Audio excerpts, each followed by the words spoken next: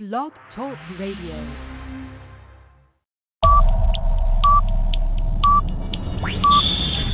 10, 9, 8, 7, 6, 5, 4, 3, 2, 1, 0.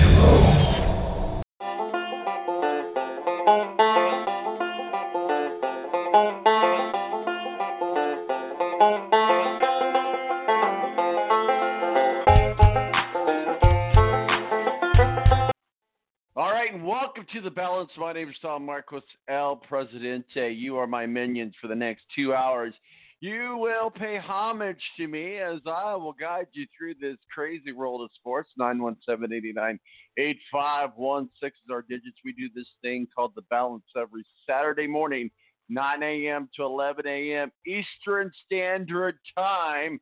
And I tell you what, it's a typical fall morning here in Indianapolis, high atop the Balance Studios in the west suburbs of Indianapolis, where we flagship all over the nation. So glad that you've joined us. Thank you, our affiliate radio stations, and thank you to Blog Talk Radio for facilitating this as well. We got a great show, and today is the day where we kick off our annual No Shave November campaign.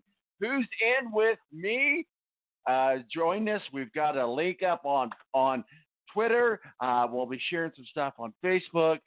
Really is a good cause, as they say. Everything you grow raises money for the bro. It's a great cause for us men to join together and raise some money for some well-needed cancer in men. A lot of different things that go on that. 917-898-5516 is our digits. So make sure you join our group. The link is up on Twitter for the No Shave November. This is one of the biggest games of the year today. We've got Notre Dame and we've got Michigan. Standing by in the Balance Green Room is Matthew Embry, WSBT up at South Bend's flagship station of the Notre Dame Fighting Irish. And also our official IndyCar contributor. Got a little bit of funny season to talk about, but mostly we're going to be breaking down this Notre Dame game of college football. And then, of course, we've got the World Series of Nationals lost yesterday, last night, to the Houston Astros. They live to fight another day. We'll be talking with Steve Wilson for Speedway Digest, our official NASCAR contributor, but also lives down in the thick of national land in Virginia. And we'll throw in some national World Series talk there. And then in the second hour, we've got Rick Riggin, our official college football contributor, and Terry Beard, who happens to be a big Michigan fan. Man, we're going to talk about this big battle today. It's going to be a bloodbath. I don't know. We started off the season talking about Jim Harbaugh being just an overrated coach, but man, he may have saved himself, and we'll talk a little bit about that also with Matthew Embry. But big game, so we're going to break down the Michigan Notre Dame game, of course, top 25 in college football, and then the bottom of the hour. Unfortunately, Ed Kratz, beat writer for the Philadelphia Eagles and our official NFL contributor, is traveling to Buffalo, but he's going to take his wife there, too, and see Niagara Falls. So he's there for the Buffalo game. Of course, the Bills take on the Eagles. So he's not going to be able to join us since he's on the road. And Mo from the BS Sports Show is not going to be able to join us. But also, Tony D of the Tony Donahue got that backwards. Tony Donahue of the Tony D podcast will join us. We're going to break down all of Week 8 action in the NFL. My name is Tom Marquis, El Presidente. 917-889-8516 is our digit. Stick around. Up good. Tonight, I just want to take you away. Throw your hands up in the sky. Let's set this party alright.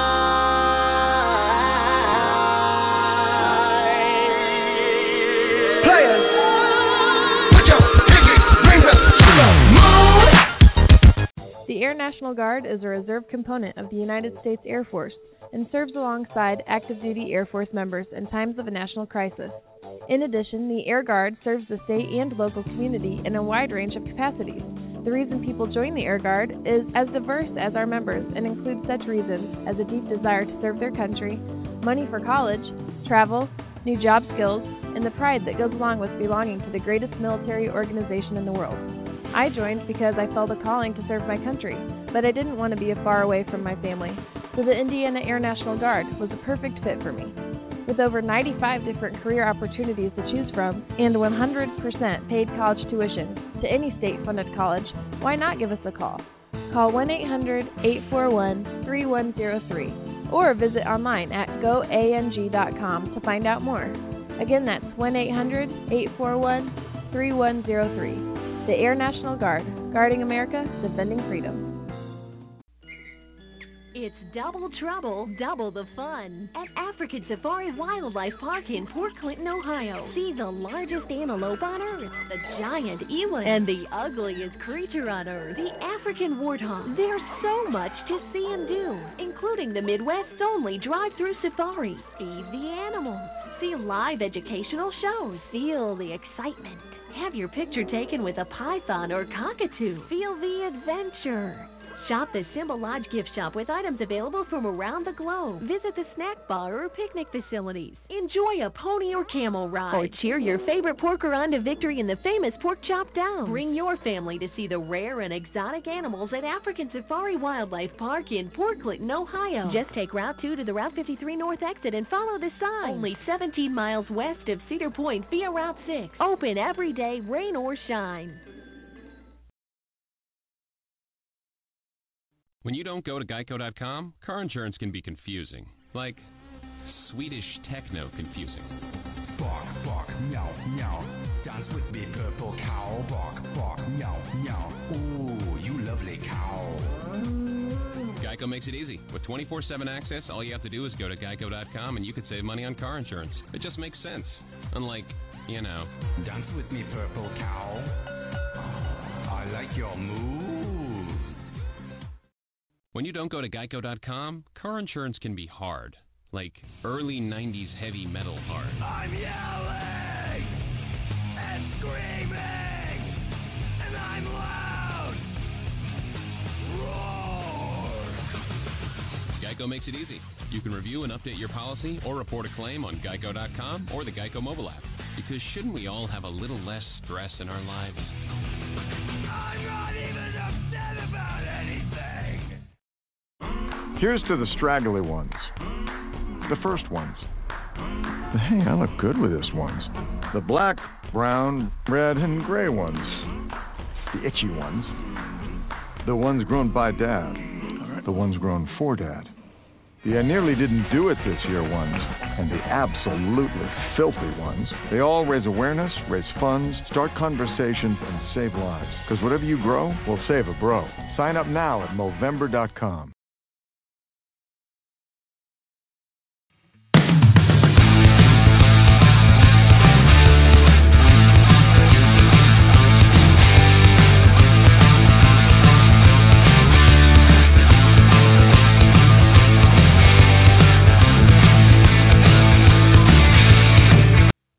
All right, and welcome back to the Balance. This time to kick things off, my name is Tom Marcos, El Presidente. Thank you so much for joining us. As I mentioned in my monologue there, our opening monologue there, that this kicks off our No Shave November campaign. Remember, whatever you grow raises money for the bro. Matthew Embry, WSBT up with South Bend, our official IndyCar contributor, but also talking some college football as WSBT is the flagship station of Notre Dame Fighting Irish. Big game today as we titled our show, What Happens When an Irishman Meets a Wolverine? But first of all, Matthew, are you going to join us in the No Shave November campaign this year? Throw your razors away for 30 days, bro. Too scratchy, and I don't need to look like a Sasquatch. Hey, it's all for a good cause. I do this every year. My granddaughter always says, "You look like Santa Claus." Little does she know that maybe I am Santa Claus. We've never been seen together in the same place. Matthew, speaking of hairy men or whatever, if you will, Notre Dame Fighting Irish takes on the Michigan Wolverines today. Big game. Before we get to that, though, let's talk a little bit about IndyCar funny season. Just a little bit of news on that. What do we got? Well, a couple things. One in IndyCar, one in IMSA. Looks like Corvette Racing is going to say sayonara to a second driver. We're hearing rumors about another driver being brought in, and I think, unfortunately, we saw Jan Magnussen step down. I'm also having a feeling that Oliver Gavin, who's been with this team since 2003, is the next guy to go, and probably making room and trying to replenish roster. And I can understand where Doug Feehan is trying for answers here, because, I mean, this is a team that has not won a race since April of 2018 in Long Beach.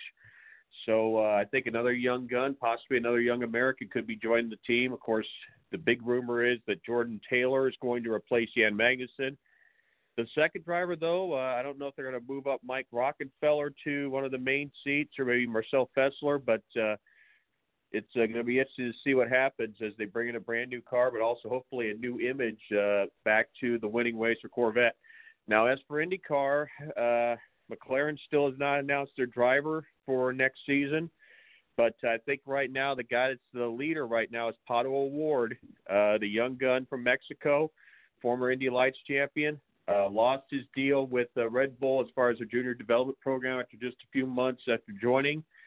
And I think he wants to find a full-time ride somewhere. And McLaren, no Connor Daly, no Colton Herta. So I think the next best option for them may be Pato O'Ward. Well, we'll certainly be monitoring that and watching what happens. I mean, they call it the funny season for a reason, because you never know what's going to happen, so we'll keep our eyes on that. But we know what's going to happen today, or tonight, I should say, at 7:30, is the Notre Dame Fighting Irish against the Michigan Wolverines.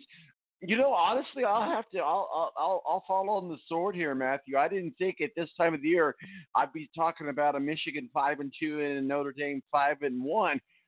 This really, at the end of the day, they throw everything out. So put on your SVT Notre Dame Fighting Irish hat and break down this big game tonight at the Big House. Well, obviously the big thing that's going to be in play is the weather. There's going to be a 100% chance of showers throughout the game. It's going to be extremely windy, so the passing game is going to be tough. That could be a big problem for both Shea Harris and Ian Book. And it may come down to the running game, and that's why I think a 100% back to fully fit Jafar Armstrong is going to be a key in this ball game, because, I mean, you have a decent running back in Tony Jones Jr., but I think you have a much better one in Jafar Armstrong. And if he can get into that secondary, I think certainly could get some problems. But I think this is not going to be the high-scoring game we thought it was going to be coming in because of the inability and the difficulty to make passes today or tonight. I think we're probably talking maybe a 17-14 game as opposed to a 34-31 game I had earlier this week. Let's talk about this breaking news that came out of South Bend yesterday. Notre Dame wide receiver Michael Young is expected to transfer. One, truth, I think that's true. And two, what kind of impact is that going to have on the team there?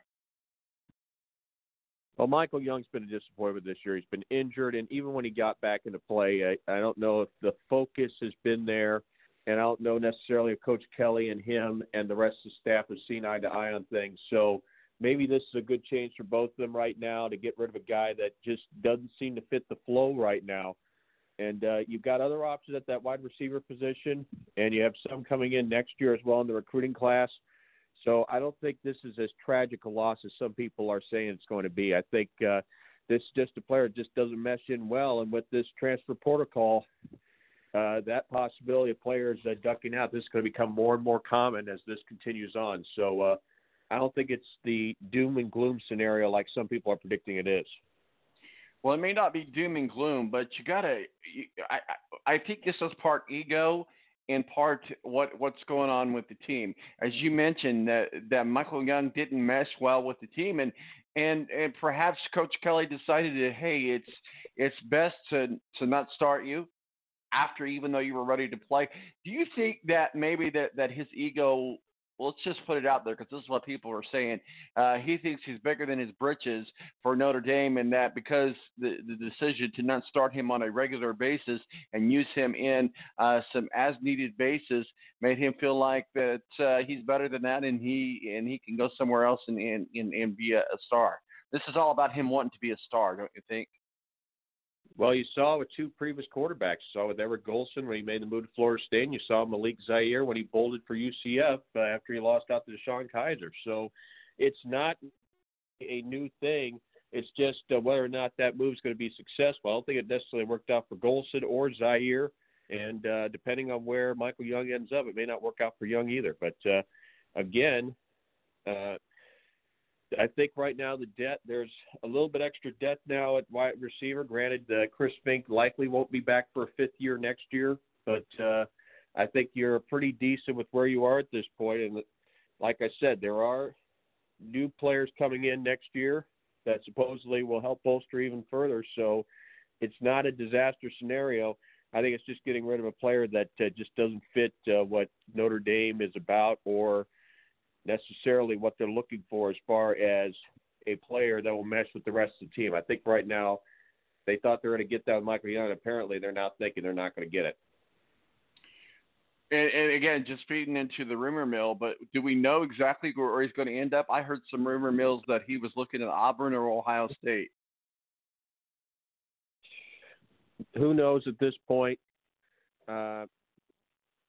Just depends on what ends up with the scenarios. I mean, that's two teams that potentially could need a wide receiver next season, but you never know at this point until it actually happens. So anything could happen at this point. I mean, rumors are rumors. Until I see something to believe it and some confirmation, I'm not going to say much as far as where he could end up. And honestly, it doesn't affect Notre Dame anymore, so I don't know if it really affects Notre Dame where he does end up. Well, it doesn't get much better than Notre Dame football versus Michigan. Let's talk a little bit about the other side of the line. Michigan has figured out a way to come in here being 5-2. Jim Harbaugh, as much as we have said, Jim Harbaugh's on the hot seat. I think that seat's starting to cool down a little bit. Well, the thing is, here's the problem with Michigan. I don't know if how many people really want that job. Because look at the last two coaches they had, Rich Rodriguez, Brady Hoke. If that's as good as they can get as far as getting a coach, I don't know if opening it up and looking for another coach is really going to help them a whole lot because the Michigan job has more demands to it, kind of like the Notre Dame job, but maybe even a step higher where expectations are on your tail. You cannot afford to lose even a single game. So I don't know if a bunch of coaches that are out there really want to take on that burden after what went through with Rodriguez and Hoke. And I don't know if they could get better if Harbaugh did bolt for the NFL. So looking at the scenarios, I don't think they could do any better if Harbaugh goes out. I think they can only do worse at this point as far as finding a new coach. Well, let's talk a little bit about the Notre Dame Fighting Irish. Look, I mean, I tell you what, though, I have to admit, I have to keep going back to my experience of going up there a few weeks ago against the Virginia game. That was a lot of fun and a lot of history and tradition there with Notre Dame. But Notre Dame and Michigan has a history, has a love-hate relationship, if you will.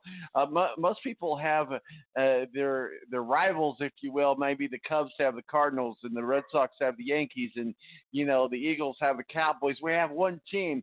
But I tell you what, when it comes to Michigan, they have multiple teams, Ohio State and Notre Dame being the biggest. And talk with us a little bit about the rivalry. Why is this such a big game? Why is this such a deep-hearted, hard-nosed rivalry between Notre Dame Fighting Irish and the Michigan Wolverines? Well, you got two of the oldest programs in college football. That's part of it. And then, you have the Schembechlers, the Holtz. I mean, a lot of famous names with both of these programs as well. In fact, I believe we'll have a couple influencers. I think, for instance, on our game day show this afternoon at 3 p.m. on WSBT, we'll have the famous radio voice for Notre Dame for many years, Tony Roberts. We'll have former quarterback Rick Meyer. and a few others mixed in as well. I haven't taken a look at the list as well as far as the guest list, but I know those two are on with me, Tim Grau, and Vince D'Addario. So we'll have those people on. But there's just a lot of big names. Obviously, Rocket Ismail with his 2 touchdown returns in '89 against Michigan comes to mind. But, there's a lot of history to this rivalry. I don't know if, again, it's the biggest rival, because I think I talked to Reggie Brooks a couple of weeks ago, and he said the biggest rival in his mind is still USC. But it's still an important game and a game that they want on the schedule. And certainly it's going to have a big influence right now on what Notre Dame ends up. I mean, Notre Dame still is on the ropes even if they win this game, but we know for sure if they lose this game, their chances of getting in the playoffs are gone. We're talking with Matthew Embry with the flagship station up in South Bend of the Notre Dame Fighting Irish WSBT, also our official IndyCar contributor. Not a lot to talk about right now with IndyCar in the funny season as it is. But let's time to break it down by the numbers while we've got a few minutes. We'll start with the Michigan Wolverines, break it down by the numbers. What does Michigan have to do to beat the Notre Dame Fighting Irish? We're a national show, so we like to give love to both shows, both teams. So if you're a Michigan fan, what are you hoping that happens today? What has got to happen tonight in the Big House? Well, even if the passing game is going to be limited, Shea Patterson's got to have his influence in this ball game. And I think Jim Harbaugh needs to be ready to pull the plug and possibly go with Dylan McCaffrey if things do not go well at the start of this ball game. He has not had the desire to do that, but I think if he had done that, I think against Penn State, the way they came back, I think they could have beaten Penn State. So I just have a feeling sooner or later in this game, we will see Dylan McCaffrey, and he did have some success against Notre Dame the last time they played. So if we go by that scenario, I think it would not. I think there could be a quick yank here if Patterson doesn't get off to a good start, and we could see Dylan McCaffrey again, because not only is Dylan McCaffrey a good arm, he is a run-pass threat, much like Ian Book is for Notre Dame.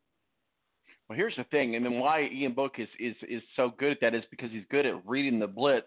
But if Michigan can control the run game and get in Book's face, in other words, blitz, this could be a nasty night for the Fighting Irish. Yeah, a lot like the Georgia game, certainly. I mean, that's what Georgia was able to do in between the hedges. But, I think Notre Dame's got to get out to a quick start. I don't think they could play from behind against this Michigan team. And with the way their defense is, especially, I mean, the second half, the last time they played Michigan, Chase Winovich, et cetera, got into them and caused them a lot of trouble. So it wasn't that they could dominate against Michigan's defense the whole game last year, because they didn't. And so being able to get an early jump and get the early lead, I think is going to be paramount if Notre Dame's going to win this ball game tonight. All right, Notre Dame Fighting Irish. We'll kind of wrap things up here because I know we only got you for a limited amount of time. But go ahead and break it down, the X's and O's for the Notre Dame Fighting Irish. If you're in the war room with Coach Kelly today, what are you talking about? What are you doing? Well, it's like I said, you got to get out to a fast start, get some points on the board, put Michigan under pressure, make them have to open up their game and maybe take advantage, maybe get some turnovers and try to take control from there, much like Penn State did last week at Beaver Stadium. And if they do that, which I believe they will, I have Notre Dame winning this ball game 17-14 tonight. It's going to be a close one, but I think Notre Dame does find a way to steal one at the Big House tonight. Well, I'll tell you what, that's going to be a huge win, but Ian Book has his work cut out for him. If you're Coach Kelly and you're watching tape with Ian Book knows what he's got coming at him, and like I said, Michigan can blitz, and Ian Book is not good at the blitz. If you're Ian Book, what are some of the things you're doing to calm your fears and to get ready for tonight? Well, the big thing is, like I said earlier, you're hoping Jafar Armstrong and Tony Jones can get the run game going, because I think that takes the pressure off. So if Jafar Armstrong and Tony Jones Jr. are able to gain yardage on the ground, that makes Ian Book's job a whole lot easier tonight. Well, totally excited to see about what's going on. We got a couple more minutes with you. Walk around the college football scene, top 25. What do you see, and what's on your radar today other than Notre Dame and Michigan? Well, without Tua Tagovailoa, I think this is Alabama's toughest test against Arkansas. I still think they're going to win the game, but I think it's going to be a lot closer game than people think. And Clemson also has looked a little bit skittish here recently, but I still think they're going to continue on. So they're still the two teams to be at this point. And then 3 and 4, I think right now are still up for grabs. You have LSU making a late charge. You have Georgia making a late charge. A lot of people are staying off. Keep in mind, Auburn's still got to play all 3 of those big powerhouses, and that's something that other 3 teams in the SEC don't have to deal with. So I think if you have the toughest path to get there, Auburn certainly has it. I don't think they're going to get there. Georgia, the loss to South Carolina, I just think in the committee's mind it's going to be too much for them to overcome unless they pull off a big upset like in the SEC championship game against Alabama. And LSU's got a chance. They got the momentum, but Joe Burrow, can he get the job done in the big game? That's still a big question mark on my mind. So there are opportunities out there. And then, of course, you also have Oklahoma and Ohio State still out there with chances. And I think right now, as far as Ohio State, if they can get by Wisconsin, I like their chances of being one of those 4 teams in the college football playoffs, because I just don't think the level of competition is there for teams such as a Michigan or a Penn State that could give them much of a challenge. All right, well, let's walk. We got about 5 minutes here. Let's walk on, put on our Homer hats as we walk across the nation, if you will, and put on our Homer hat. Indiana at Nebraska. Indiana needs this win for a bowl eligibility win. I think Hoosiers win 37-28 over the Cornhuskers. What say you, sir? Nebraska's in a mess right now. This is a perfect time to get a victory, but I just don't think it's going to happen for Indiana this week. I think the better chance for them is in the bucket battle against Purdue to get a win. Well, get the bowl eligible. Going back up into your neck of the woods, Central Michigan Chippewas against the Buffalo Bulls. A lot of people think that Central Michigan will pull this off, maybe a 30-21 type win. Buffalo, I think, still one of the top teams in the back. I don't think it's going to happen for the Chips tonight. I believe Buffalo's going to win that ball game. Miami, Ohio, Redhawks against the Kent State Golden Flashes. This should be. I don't see any reason why that Kent State cannot win.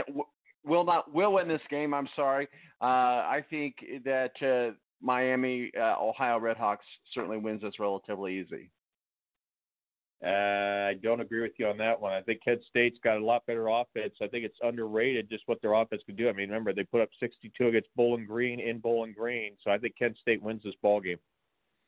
Well, certainly it's the battle of 3 or 4 teams. I mean, again, I think the Redhawks will be less than very good and not come away with a win, but maybe they will. We'll see what I mean. We'll come away with a win, but maybe they won't. We'll see what happens. Holy Cross at Colgate. Holy Cross brushing their teeth, relatively easy, probably a 30-17 game.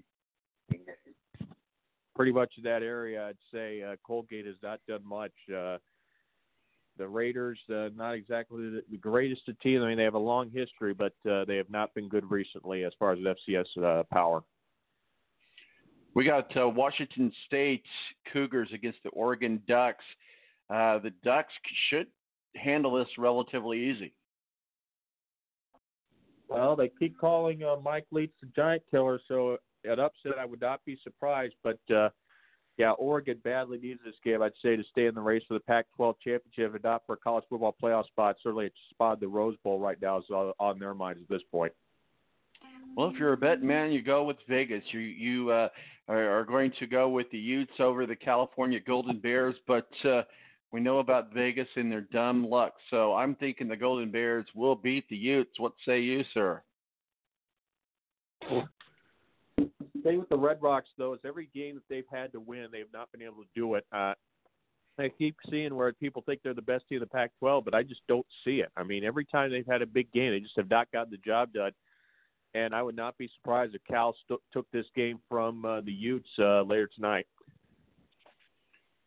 Well, absolutely. That's kind of where I'm with you. That's why I said Vegas always has this down luck. One more game, though. Kansas Jayhawks and the Texas Tech Red Raiders. I mean, it's been a while since we've seen the Red Raiders be able to do anything on the football field. Certainly we know they can do a lot on the basketball court, but on the football field, I still want to go with the Jayhawks on this one.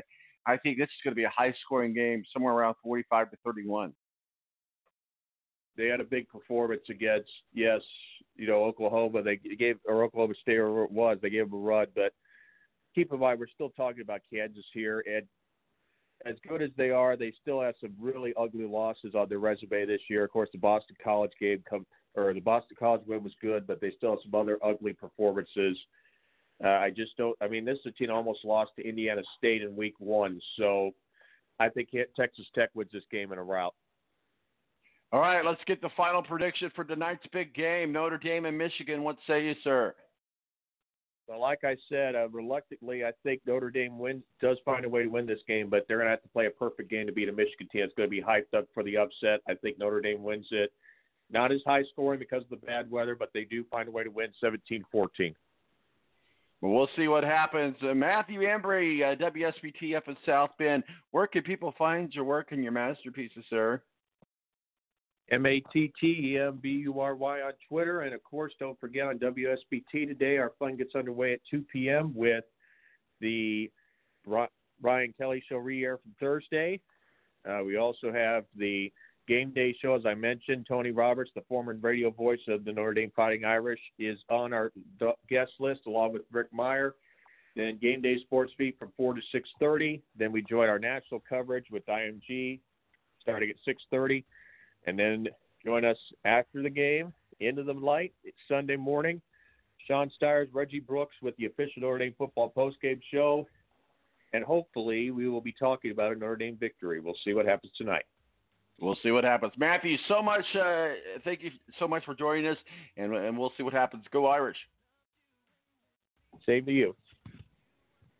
Matthew Embry, WSBT up in South Bend, our official IndyCar contributor, but also flagship there of the Notre Dame Fighting Irish. My name is Tom Marquis. We'll be right back right here on the Balance Radio Network, 917-889-8516. Steve Wilson standing by in the Balance Green Room talking some NASCAR. And, well, do we really want to get into the World Series talk? Yeah, we will. We'll be right back.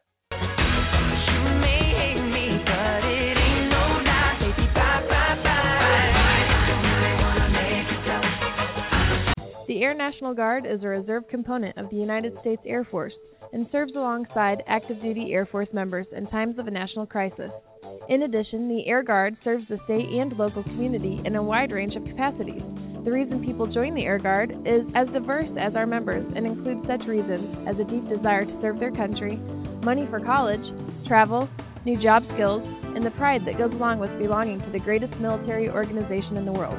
I joined because I felt a calling to serve my country, but I didn't want to be far away from my family, so the Indiana Air National Guard was a perfect fit for me. With over 95 different career opportunities to choose from and 100% paid college tuition to any state-funded college, why not give us a call? Call 1-800-841-3103 or visit online at goang.com to find out more. Again, that's 1-800-841-3103. The Air National Guard, guarding America, defending freedom. It's double trouble, double the fun at African Safari Wildlife Park in Port Clinton, Ohio. See the largest antelope on Earth, the giant eland, and the ugliest creature on Earth, the African warthog. There's so much to see and do, including the Midwest's only drive-through safari. Feed the animals, see live educational shows, feel the excitement. Have your picture taken with a python or cockatoo. Feel the adventure. Shop the Symbol Lodge gift shop with items available from around the globe. Visit the snack bar or picnic facilities. Enjoy a pony or camel ride. Or cheer your favorite porker on to victory in the famous Pork Chop Down. Bring your family to see the rare and exotic animals at African Safari Wildlife Park in Port Clinton, Ohio. Just take Route 2 to the Route 53 North exit and follow the sign. Only 17 miles west of Cedar Point via Route 6. Open every day, rain or shine. When you don't go to Geico.com, car insurance can be confusing. Like Swedish techno confusing. Bark, bark, meow, meow. Dance with me, purple cow. Bark, bark, meow, meow. Ooh, you lovely cow. Geico makes it easy. With 24/7 access, all you have to do is go to Geico.com and you could save money on car insurance. It just makes sense. Unlike, you know. Dance with me, purple cow. I like your move. When you don't go to Geico.com, car insurance can be hard. Like early 90s heavy metal hard. I'm yelling and screaming and I'm loud. Geico makes it easy. You can review and update your policy or report a claim on Geico.com or the Geico mobile app. Because shouldn't we all have a little less stress in our lives? I'm not even upset about anything. Here's to the straggly ones. The first ones. Hey, I look good with this ones. The black, brown, red, and gray ones. The itchy ones. The ones grown by Dad. The ones grown for Dad. The I nearly didn't do it this year ones. And the absolutely filthy ones. They all raise awareness, raise funds, start conversations, and save lives. Because whatever you grow will save a bro. Sign up now at Movember.com.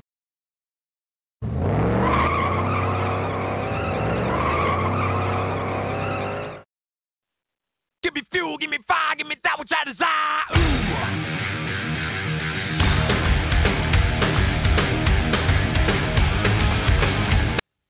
All right, welcome back to the Balance. 917-889-8516 is our digits. As we've been talking about today, is our kickoff to the No Shave November. The more you grow, the more you save a bro. Go to we got a link up there on our Twitter. Go there and join up the group. Share your pics. I shaved off everything last night, on my face, and we're ready to rock and roll for No Shave November. Great cause for various different types of men's cancer. So, again, No Shave November. The more you grow, the more you go for the bro. Something like that. Steve Wilson, Speedway Digest, joins us, our official NASCAR contributor and, well, quasi-Nationals fan. But first of all, Steve, how are you, sir? Doing well. How about yourself? Fantastic. You going to join us for the No Shave November? Come on. Throw the razors away for 30 days. That literally gives you an extra 3 minutes out of the shower. You know what you could do with 3 minutes of your day? It adds up by the end of the day. Throw your razors away, bro. Do the no shave. Do the no shave, man. Come on. I don't know. Prove your manhood. I know. We've been doing this for a few years now, and I tell you what, it's a lot of fun. My granddaughter, and I'll be posting pictures up on Twitter. We do have a link up there, but by the end of the month, because it doesn't grow but anything gray. So my granddaughter says I look like Santa Claus. So, get the Santa Claus on. It's all for a good cause. Steve Wilson, Speedway Digest, joins us. Steve, let's talk a little bit about your Nationals. Man, first of all, we would have never thought we would be talking about the Nationals in the World Series anyway. I thought we'd be talking about my Cardinals, but we're talking about your Nationals. And you're a Nationals fan. You live down there in the heart of it. Win 2 games and then fall yesterday to the Houston Astros. It was bound to happen. Astros is a very good team, but as a fan of the Nationals, where do you find yourself at this morning?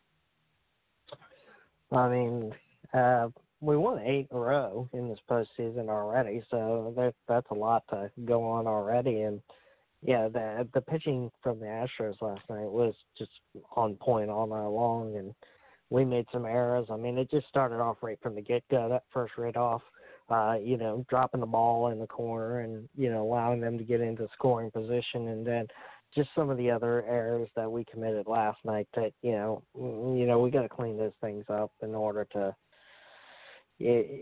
keep them out of scoring position. And really it was on the Nationals last night, and they're 2 good, strong teams. But as you said, earlier in the season, I don't think we would have been talking. We really weren't talking about the Nationals because they were barely hovering around.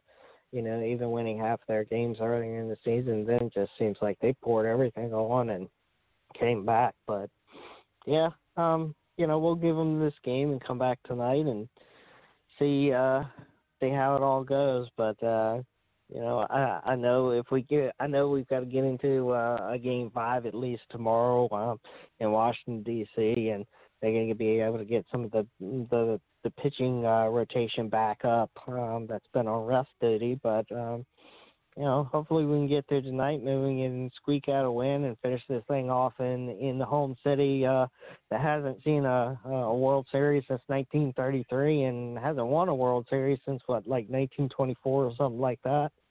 Oh yeah, and they were the Expos at that point.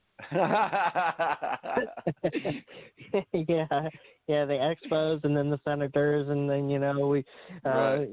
move this stuff all back around. But yeah, it's a good time. Well, I hope you get a good win. Very rarely do I root for Washington, D.C., but, hey, I'm rooting for you guys, a National League, representing the National League, and so hopefully it'll come together for you, that's for sure. So let's move on to some NASCAR talk. Well, first of all, is Bryce Harper rooting for you guys? I don't think so. Had to get the jab in there, huh? No. Yeah. Let's go down to Martinsville. What's going on? Yeah. Oh, what are the odds, though? I mean, what are the odds 1 year out? Let's go down to Martinsville. What's going on down there, man? A lot of stuff. Certainly, we're getting into the we are in the playoffs, I should say, of NASCAR. Bring us up to speed. I know you've been off the air with us for a few weeks, traveling and doing some things, but they're down in Martinsville. Big race. Love that race. It's a short track, and, man, you better have your A game on when you go to Martinsville. Break down Martinsville for us this weekend, sir. I mean, we've already had a little bit of drama this morning as it is with Elliott. Chase Elliott's engine failing on him in the first practice session this morning. So team's already going to work on trying to change the engine out for those guys. Matt Tift, he's a non-playoff driver, but he's been taken to the hospital with some medical concerns. And Penske Racing swapping crews out there this morning to see what they can do with some crew swaps for their playoff drivers that are in the round of 8 going into Martinsville. But a lot of stuff already happening this morning with the Cup crews and the Cup teams and the playoff drivers that come into Martinsville. It's 500 laps around that place tomorrow afternoon, and you really have to bring your A game to that one because there's very little opportunities for passing aside from the fact you get into somebody using that chrome horn and move them out of the way and then scoot on past. But that also can lead to disaster too. We've seen that happen. Logano has been into it. Matt Kenseth a couple of years ago. Hamlin and Elliott just about a year or so ago. Truex and Logano got into it also not too long ago in this race. And, over the years, disaster can strike by moving somebody out of the way, and tempers surely do flare at Martinsville. Well, this afternoon, things get underway for the Gander Outdoors. We got all 3 truck series there in Martinsville. I mean, all 3 truck series. I'm sorry, all 3 series, NASCAR series at Martinsville. The Gander Outdoor Truck, the Xfinity race tonight, and then tomorrow, of course, the Monster Energy. We're looking at the truck series, and we're looking at Brett Moffitt, Stewart, Fresson, Austin Hill, and Matt Crafton in the top 4 above the line going into with the playoffs going into Martinsville this afternoon. What say you about the truck race today, sir? Well, Matt Crafton yesterday had his own problems with his engine that the team is working on. And, this is the second time that we've seen Thor Sport racing with the engine problems, most recently back at Las Vegas when several of their drivers, including Johnny Sauter and Grant Enfinger, had engine issues that put them both out of the playoffs. These are a common engine supplier that NASCAR has mandated from Ilmore Engines, and it looks like, I don't know if this is the same issue that they had back in Vegas, but, if I were NASCAR, I know that they did take a look at the fact of what was going on. Ilmore Engine did own up to the fact of the problems that they had.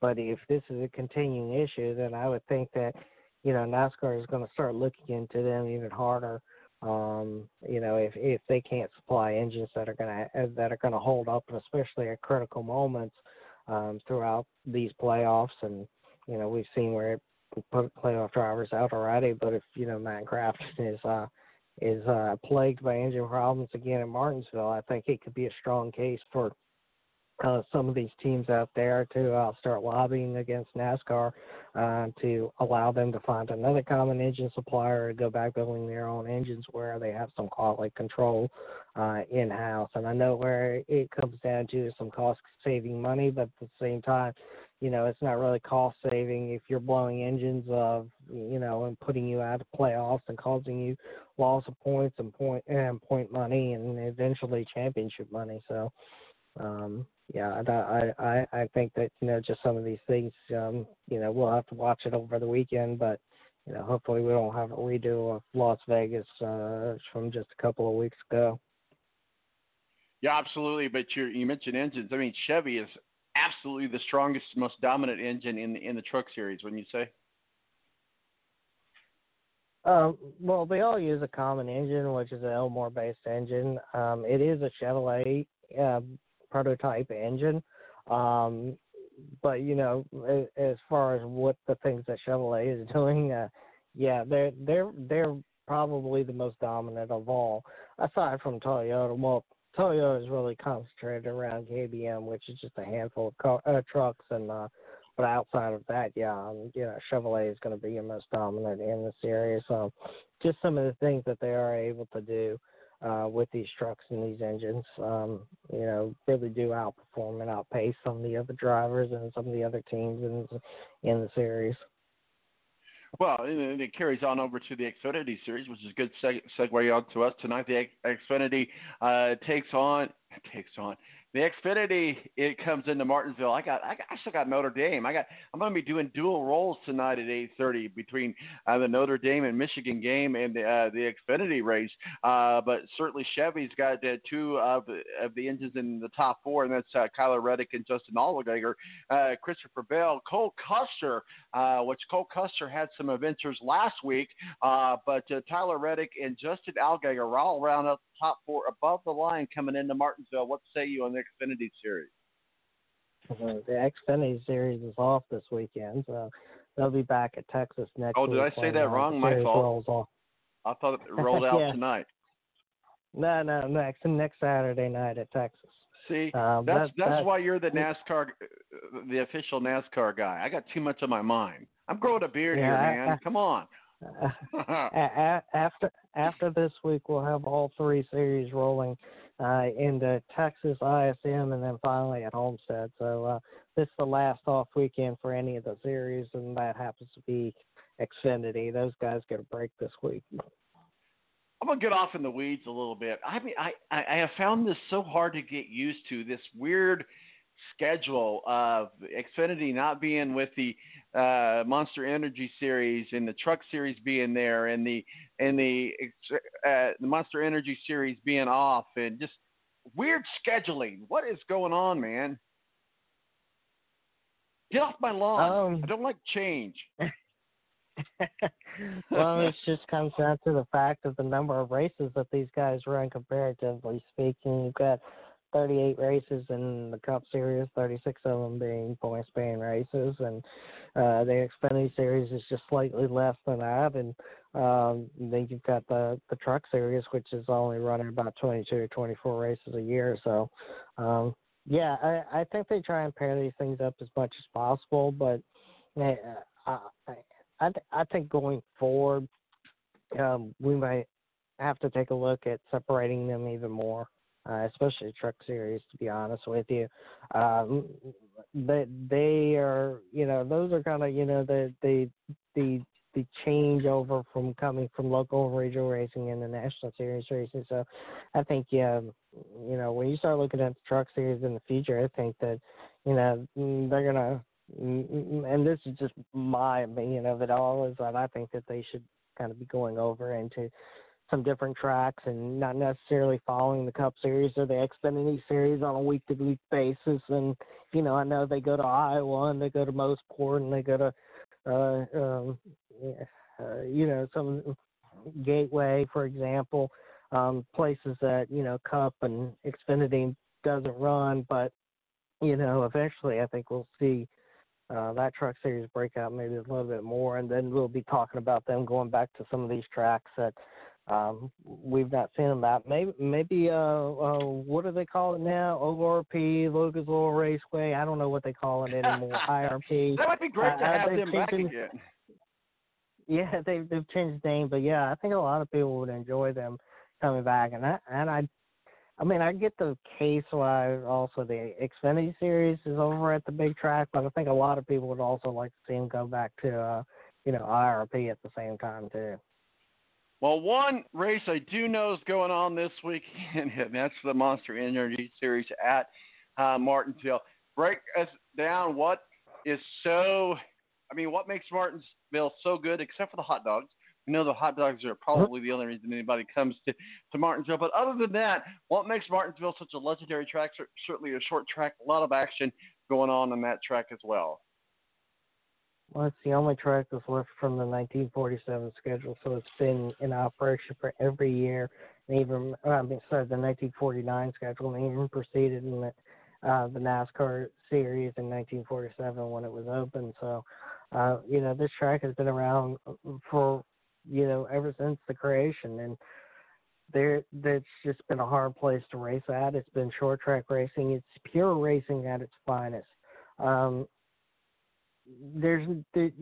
don't have to worry about aero. You don't have to worry about downforce. You don't have to worry about some of the things that we talk about when we come to the intermediate style tracks or the larger tracks. This is just pure racing, with a great majority of it just being the driver and the ability of the driver to get around a little place like Martinsville. But, chaos can happen very quickly. It doesn't take very many laps for the entire field to get strung out there in a single file or a chain all the way around the track. And, that makes it incredibly difficult for the leaders, and makes it incredibly difficult for people trying to run the leader down. And sometimes, that leader, as I was speaking earlier, has just got to move people out of the way. Maybe that second place person needs to move the leader out of the way, but either way, it creates chaos. It creates action all the way around the track. And, it's just one of those tracks that we leave it up to the driver in a majority of this case. And aside from that, your crew can only do so much for you. The car can only do so much for you. The engine can only do so much for you. It really is just mostly in the driver's hands, and I think that's just what makes this place so special. Is that it really is almost the purest form of NASCAR racing we have. We're talking with Steve Wilson of Speedway Digest, our official NASCAR contributor. Let's talk above the line for the Monster Energy Series. You got Kyle Busch, Martin Truex Jr., Denny Hamlin, Joey Logano, Kevin Harvick, Chase Elliott, Kyle Larson, and Ryan Blaney, the top 8 above the line. What say you, sir? I know Elliott's already had problems this weekend, but I don't foresee him going to Homestead. I think that Blaney and Larson are also on my list of not going and moving on, going into Homestead. Honestly, I've kind of tracked down my final 4, and this may change a little bit, but I do, right now I see it being Harvick, Logano, Truex, and Kyle Busch going to Homestead in just a couple of weeks, because we've got Harvick. Harvick's got a good track coming up in Phoenix, where in a couple of years, he's in the last couple of years he's had to come in to Phoenix and either win that race or perform very well to go to Homestead. We've got Texas, which is a track in which, kind of right there in the wheelhouse of Martin Truex Jr. and both Kyle Busch at the same time. So, and then you got Joey Logano, which can win here at Martinsville, and also Truex can have good runs here at the same time. So I do think without a win, Elliott and Blaney and Larson, for example, are going to be outside looking in, not only just after this week, where it's going to be imperative that you both not only get stage points, but you also try and squeak out that win, so it kind of solidifies your fact into Homestead. But aside from that, I think it's going to be a tough road for them. They fought well, they fought hard all season long, but I think it's becoming the end of the line for those guys. Well, we'll see what happens. I mean, is this another Kyle Busch a year? I mean, who do we have anybody above the line that you think is this kind of like a given or the dark horses, or is there anybody below the line? What about Brad Kolosky? Let's talk a little bit about him. Does he have an opportunity to get to Homestead? I'm not sure, and he's sure trying to make a case for himself. I don't, Kyle Busch in the last couple of weeks, a couple of months or so has struggled, and we've not seen him, we haven't seen him in victory lane in a good amount of time, and, it's kind of unusual that we're not talking about Kyle Busch in victory lane. Where we've seen some, where we saw, it was just a couple of weeks ago at the Roval where he just gets out of the car and quits the race. So, those are things that we've normally seen out of Kyle Busch. And yes, we know that Kyle Busch does get frustrated. We know that Kyle Busch will take a car to the garage and, if he's wrecked or whatever the case is. But, you look at what he did back at the Roval where literally he just parked the car on pit road and got out the car and said, I'm done, I quit, So it's kind of like, these are abnormal things that we've seen out of him. He's got enough stage points. He's got enough wins to kind of help him and back him up, but at the same time, he hasn't won yet. And do I think it's a Kyle Busch year? Yes, I think in the early part of the year it may have been, but I think the tides have turned. I think he'll make it to Homestead, but I think he's going to struggle getting to Homestead. I think that your stronger performers are going to continue to be your Kevin Harvick, your Martin Truex Jr., and your Joey Logano at this point. And some of the drivers below the line, if there's a wild card in it all, Elliott has won in Martinsville, so maybe we can clock him into Homestead and, maybe kick one of those 4 drivers that I've been talking about out. But aside from that, I'm not really seeing any dark horses at this moment. And I may be surprised tomorrow after this race is all over with, or even halfway through the race when maybe Ryan Blaney or something like that clocks out 2 stages worth of wins and picks up a whole bunch of points. But aside from that, I think it's a difficult road for some of these drivers that have struggled. And even Elliott, for that example, he only squeaked in by like 1 point into this round. He battled all day long last week, and, it's, just barely been just a squeak in at this point. So, I don't know. I'm kind of set on my top 4, but if there's anybody, maybe Elliott will win this weekend at Martinsville and solidify his chances in Homestead. He's so young, he probably doesn't even know what a grandfather clock is. But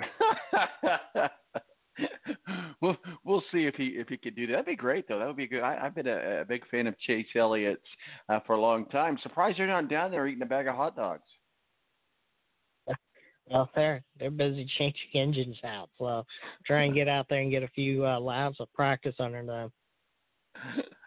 Absolutely. So, are you going to sit at home and watch the race and make you some hot dogs? Yeah, actually, I do have some Martinsville hot dogs because they sell those things in the grocery stores around here, so I can go pick those up. And you should send some up to me. You want some? Send some up to me. Steve Wilson, Speedway Digest, our official NASCAR contributor, joins us. Hey, Steve, man, best luck to the Nationals, man. I'm rooting. Go Nationals, go National League. I hope things come together. Where can people find your work and masterpiece of surf? Follow us at Speedway Digest on Twitter, Facebook.com/Speedway Digest, and SpeedwayDigest.com. Go Nats. Go Nats, buddy. Good luck to you, man. We'll see what happens, man. Thanks a lot. Steve Wilson of Speedway Digest joins us and talking some NASCAR. Of course, he lives down in Virginia, which is huge national territory. So hopefully they can put it together, and we'll see what see what happens. 917-889-8516. We're about ready to get into the meat of it all, if you will. No pun intended. There's a story behind that, but I'm going to tell you what. Go down to the Martinsville racetrack, get yourself a bag of hot dogs, the best hot dog you've ever had. And I'm not lying about that. 917-889-8516. We'll be right back. We're going to get into college football talk, but the biggest game of the week is Notre Dame Fighting Irish against Michigan. We got us a guest lined up, as well as Rick Riggin, our official college football contributor. Stick around. It's about to get even better. Yellow dog school bus, kicking up red bus, kicking us up by barbed wire fence. MTV on the RCA, no AC in the vents. We were Jesus, save me, blue jean baby. The Air National Guard is a reserve component of the United States Air Force and serves alongside active duty Air Force members in times of a national crisis. In addition, the Air Guard serves the state and local community in a wide range of capacities.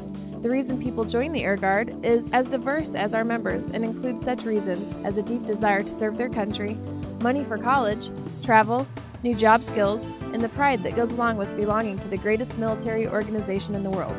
I joined because I felt a calling to serve my country, but I didn't want to be far away from my family, so the Indiana Air National Guard was a perfect fit for me. With over 95 different career opportunities to choose from and 100% paid college tuition to any state-funded college, why not give us a call? Call 1-800-841-3103 or visit online at goang.com to find out more. Again, that's 1-800-841-3103. The Air National Guard, guarding America, defending freedom. It's double trouble, double the fun at African Safari Wildlife Park in Port Clinton, Ohio. See the largest antelope on Earth, the giant eland, and the ugliest creature on Earth, the African warthog. There's so much to see and do, including the Midwest's only drive-through safari. Feed the animals, see live educational shows, feel the excitement. Have your picture taken with a python or cockatoo. Feel the adventure. Shop the Symbol Lodge gift shop with items available from around the globe. Visit the snack bar or picnic facilities. Enjoy a pony or camel ride. Or cheer your favorite porker on to victory in the famous Pork Chop Down. Bring your family to see the rare and exotic animals at African Safari Wildlife Park in Port Clinton, Ohio. Just take Route 2 to the Route 53 North exit and follow the sign. Only 17 miles west of Cedar Point via Route 6. Open every day, rain or shine. When you don't go to Geico.com, car insurance can be confusing. Like Swedish techno confusing. Bark, bark, meow, meow. Dance with me, purple cow. Bark, bark, meow, meow. Ooh, you lovely cow. Geico makes it easy. With 24/7 access, all you have to do is go to Geico.com and you could save money on car insurance. It just makes sense. Unlike, Dance with me, purple cow. I like your move. When you don't go to Geico.com, car insurance can be hard. Like early 90s heavy metal hard. I'm yelling and screaming and I'm loud. Roar. Geico makes it easy. You can review and update your policy or report a claim on Geico.com or the Geico mobile app. Because shouldn't we all have a little less stress in our lives? I'm not even upset about anything. Here's to the straggly ones. The first ones. The hey, I look good with this ones. The black, brown, red, and gray ones. The itchy ones. The ones grown by Dad. The ones grown for Dad. The I nearly didn't do it this year ones. And the absolutely filthy ones. They all raise awareness, raise funds, start conversations, and save lives. Because whatever you grow will save a bro. Sign up now at Movember.com. Let's get ready to rumble. All right, yes, let's get ready to rumble. Joining us now is Rick Riggin. And I'm so sorry, Terry. I forgot your last name. But Rick Riggin and Terry, how are you, sir? Pretty good, Tom. How are you? Terry, what's your last name? Beard. Morning, Terry. Seriously. Morning. What's going on, fellas? You know what? What a better segue, because we are kicking off our No Shave November, because the more you grow, the more you save a bro, right? No Shave November right. with Terry Beard. We could have planned this in even any better. Terry, are you gonna? I don't know that I'm worthy to be on right after a segment about talking about a bag full of hot dogs. A bag full of wieners, man. I'll tell you what. I'm not kidding you, and I've been there and I've had them. Martinsville hot dogs at the track are the best hot dogs you'll ever have in your life. I'm just saying, and I'm not making it up. It's worth it. I'm not about NASCAR, but I'm willing to travel for a sack full of hot dogs. There ain't no doubt about that. Absolutely. And Rick Riggin, our official college football contributor. Guys, this is a big game of the week. Rick, are you gonna join us for No Shave November? I've already got a beard, so yeah, I'm not going to shave. Yeah, well, okay. Well, bring awareness, man. It's all for a good Just cause. so that you're aware. Just so that you're aware. I don't know,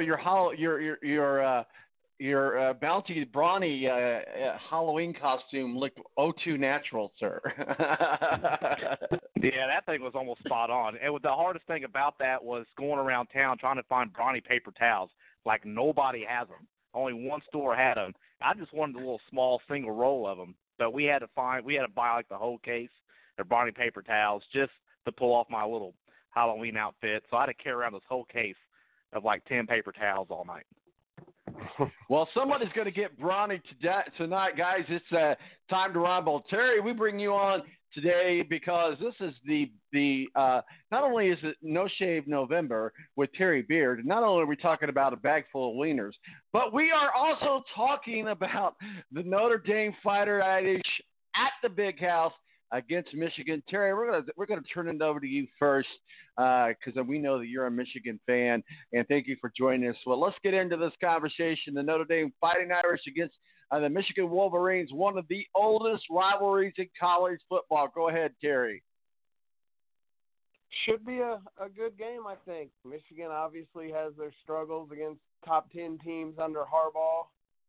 We do lead the series 24-17-1. I think weather is going to play a big factor. Going to be chilly and raining. Going to come down to who can run the ball better and who can stop the run, in my opinion.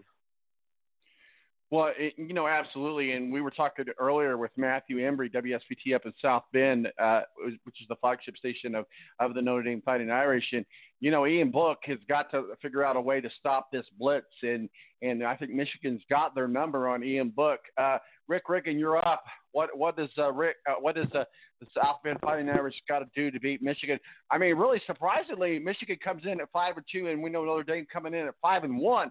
I mean, surprisingly, I think this hot seat of Jim Harbaugh is getting colder as we go. And besides that, who wants that job anyway? Go ahead, Rick. Oh, well, you're right. You're already exactly right about the game plan Michigan's going to roll in with tonight, and everybody already knows it anyway. Is Don Brown is going to just bring the house against Ian Book all night, get Ian Book out of the pocket. But like Terry said, it's also going to be raining, so it's really going to come down to the running game, which I do believe that Notre Dame's offensive line is a little bit better. And I think the running game is a lot better. We saw how Michigan lined up against Wisconsin, and that strong running game. Notre Dame's running game isn't bad either. So let's not just pin this down on last week when Michigan came back against Penn State in that second half. Make no bones or jokes about it. Notre Dame is a better team than Penn State. They really are. Penn State made 0 second half adjustments in that game, and why would they have to? Being 21-0, right? They made 0 second half adjustments. Michigan figured out what they were doing defensively. Michigan came back, but don't pin this game down on that second half comeback last week because this is a different team Michigan's playing, and they have not seen edge rushers like the ones Notre Dame has. Terry, if you're Jim Harbaugh and you're in the war room of the Michigan Wolverines, are you not watching over and watching your sleep that Georgia game? Because that Georgia game laid out the blueprint of what you got to do to beat the Notre Dame Fighting Irish. Let me go back to that rubbish that Rick was just talking. Do you honestly think that Notre Dame is better rubbish? They've played the honestly, if Notre Dame Penn State lined up today, right now, neutral field, Notre Dame wins by 2 scores. I think Michigan beats Penn State on a neutral field by 2 scores. That was a special night in Crappy Valley. Notre Dame, you got the Patriots, Notre Dame, and Ohio State all vying for the Indiana High School State Championship in the quality of their opponents thus far.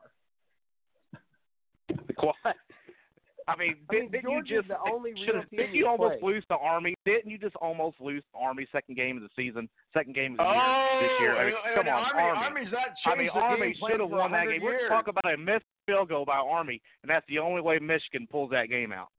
Oh, Terry, he's got your number, man. You know, Army hasn't changed their game plan in 100 years. They've never changed their game plan. How could you not be ready for Army?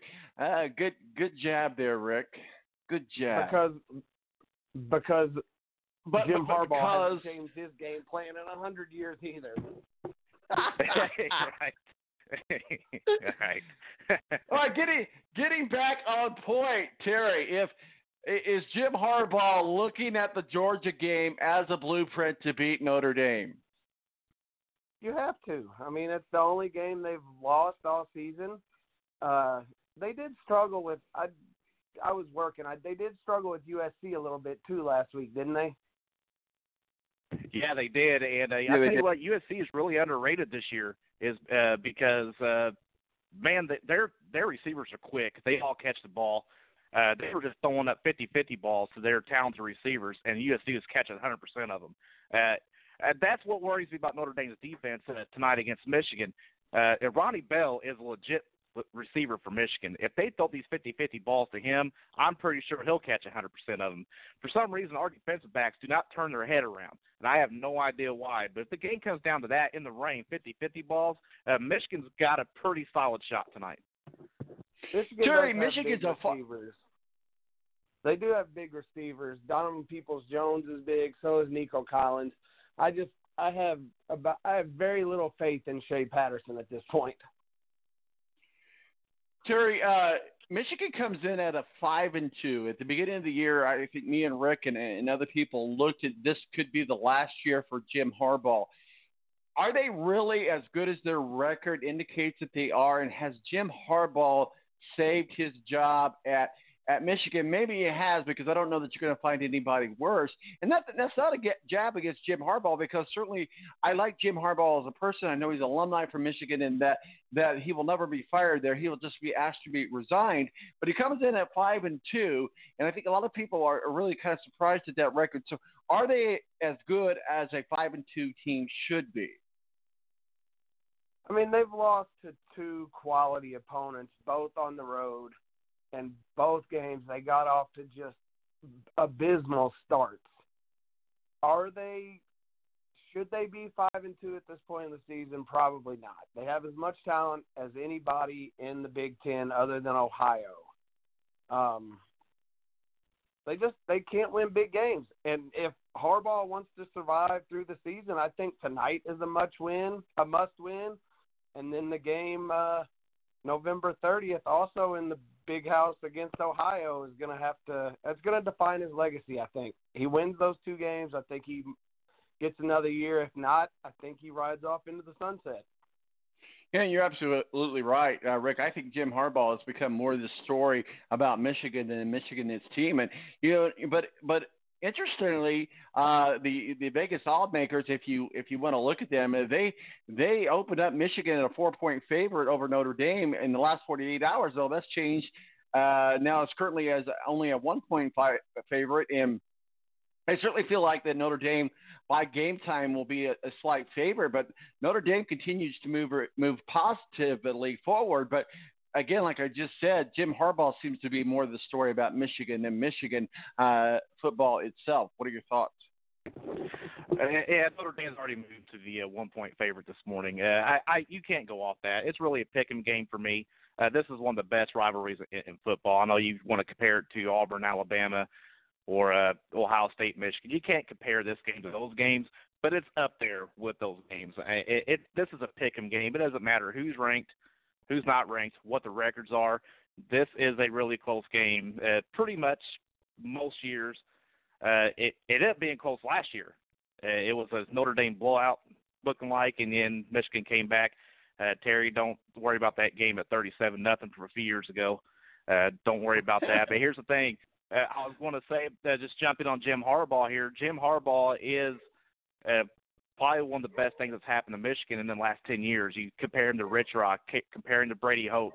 Michigan is in a lot better place with Jim Harbaugh, and he brings a lot of money into the university. So they can lose to Notre Dame tonight. They can lose to Ohio State. They could be a 4-loss team, and he's not going to go anywhere. The NFL stuff, it's just all rumors. It's not true, I believe.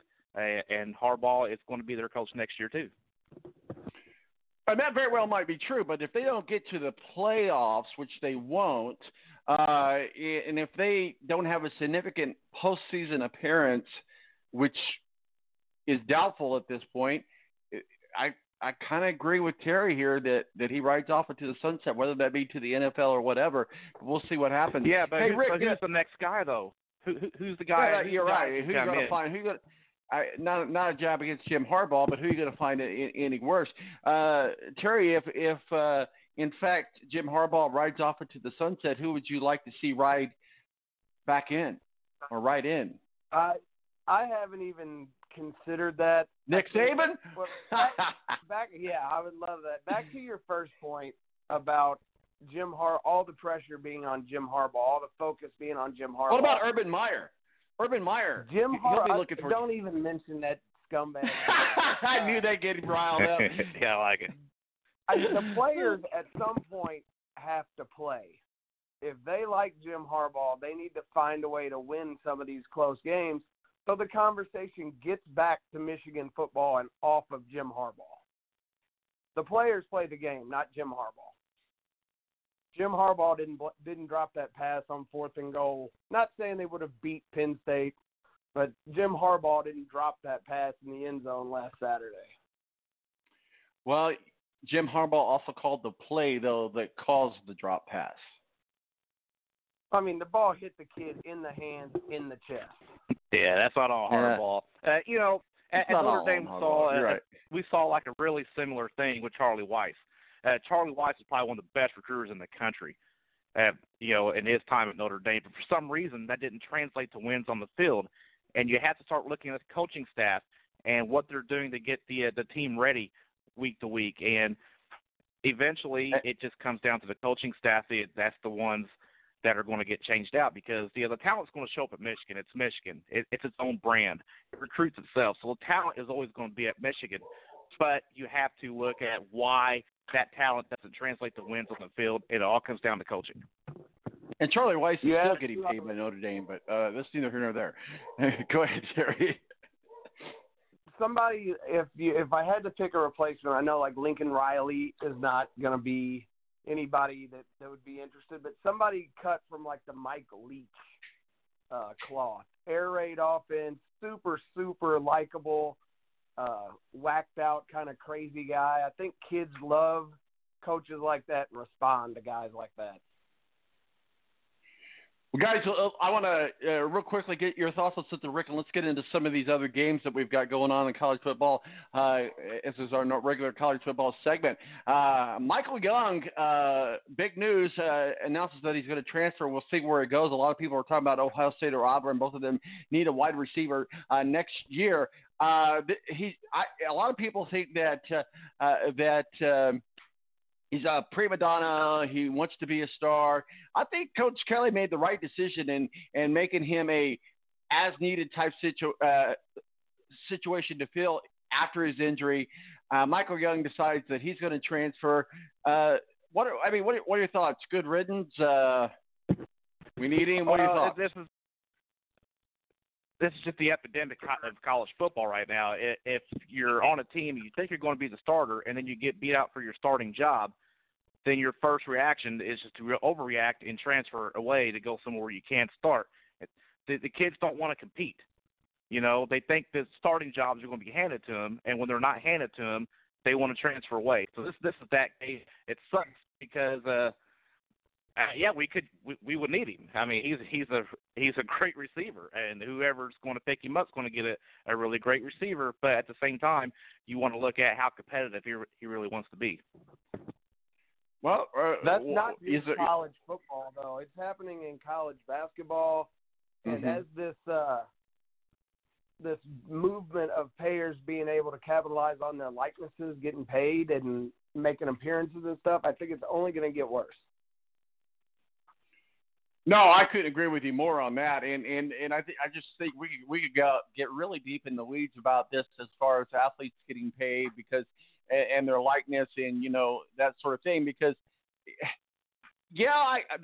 I'm on the fence. I'm like a libertarian when it comes to this part of it because there's one part of me that says you're getting a free ride scholarship to some of the best colleges around if you're good enough to do that. That's also going to offer you the opportunity to get into the NFL, which is going to make you millions of dollars. But then there's the other part of it. Hey, if you as the college is making millions of dollars off of my likeness, I deserve a little bit of piece of that pie. So I see both of those situations. Rick, let's kind of let's mosey on through the college football top 25. Obviously, one of the biggest games on the docket, the Big Ten game, Wisconsin and Ohio State. Wait, I had that wrong. Yeah, you got it. Wisconsin. I got it right. Okay, no, that's correct. My fault. That's the matchup. My fault. Well, the air got taken out of this game last week. Illinois popped that balloon last week. This was a really sexy matchup a week ago. This is one of the games you wanted to watch this year, and now it's completely pretty well meaningless unless Wisconsin finds a way to win, which I don't think so. Ohio State, to me, looks like the best team in the country. I mean, they really do. It's Ohio State, LSU. I think those teams might be right there, maybe just a little bit above Alabama this year. I think Ohio State with Chase Young on defense, that's a freak athlete at defensive end. And I don't know what they're going to do Wisconsin as far as trying to protect their quarterback against Chase Young because that running game isn't going to pop off 300 yards against Ohio State today. Ohio State's going to win by 3 scores. I don't know what the spread is in this game, but I don't care what the spreads are in most games. I mean, I watch the games every week, so I know what teams look like. Man, I use the eyeball test. Ohio State's going to end up winning this game by 3 scores. It's going to be sluggish at first because Wisconsin's going to try to control the clock with the running game, burn a lot of time in the first half, but Ohio State will get it going and win by 3 scores today. And Terry, I know you probably got a different view of, as you'll refer to this team to the south, but just like Ohio State refers to you guys as the team to the north. But what are your thoughts about this game? I also think that Ohio is probably the most complete team that I've seen thus far this season. The only question is, who have I seen them play?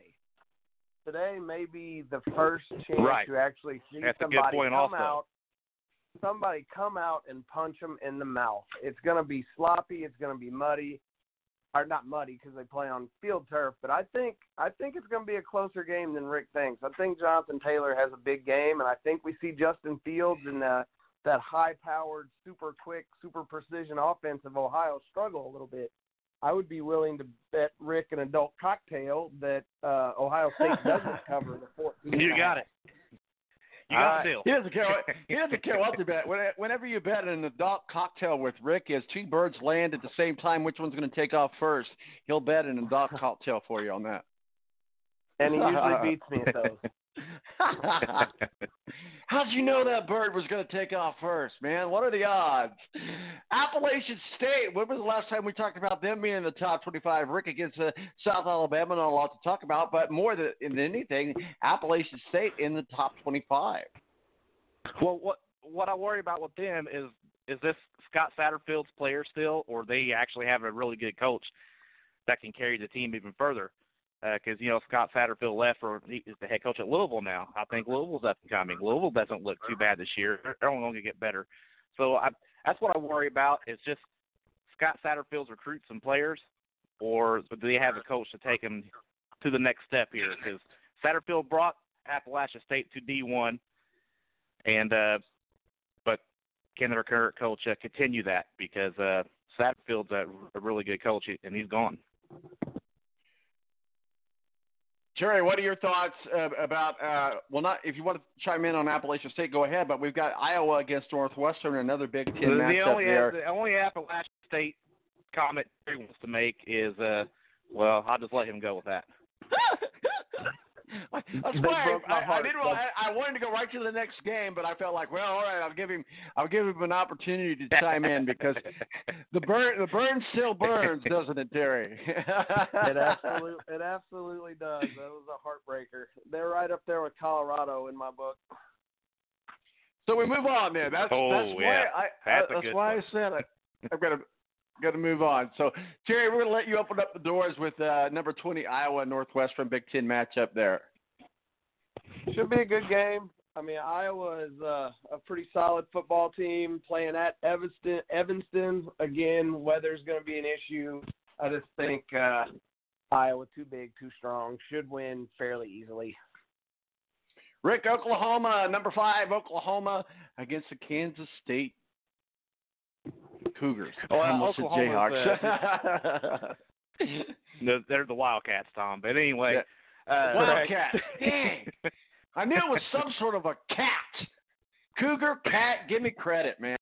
I knew it was a cat. There's not much to talk about in this game. It's Oklahoma State's right there with Ohio State. Oklahoma State ain't got the defense Ohio State has, but they got the offense Ohio State has.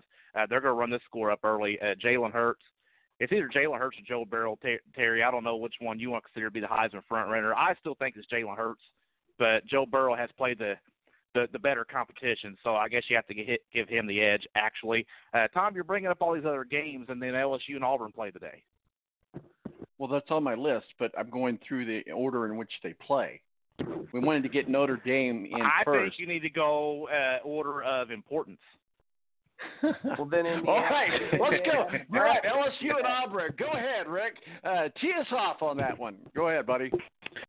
Yeah, Joe Burrow can just plant his flag at midfield for the Heisman candidacy here because he's already probably considered the front runner anyway. He can really just make a statement and just take full control of the Heisman race here. And if they look ahead to next week's game against Alabama, then the LSU's in a lot of trouble today. So they better not be looking ahead. And another thing with Alabama, Tua is not playing today. They're only playing Arkansas. But there's a chance Nick Saban anyway says, because he's got a high ankle sprain, he might not be able to go next week either. And if that's the case, Bama's season is over. Tua cannot play against LSU next week. That was a story to be looking at. That's story to be looking at. Isn't it? I think it's the week after next. Doesn't Alabama have a week off, then LSU? They have to bye next 2nd. week. They have a bye next week or the week after? Oh, I thought it was next week. I don't have it up here. To get ready. Somebody look it up. I'm pretty sure it game's November 2nd.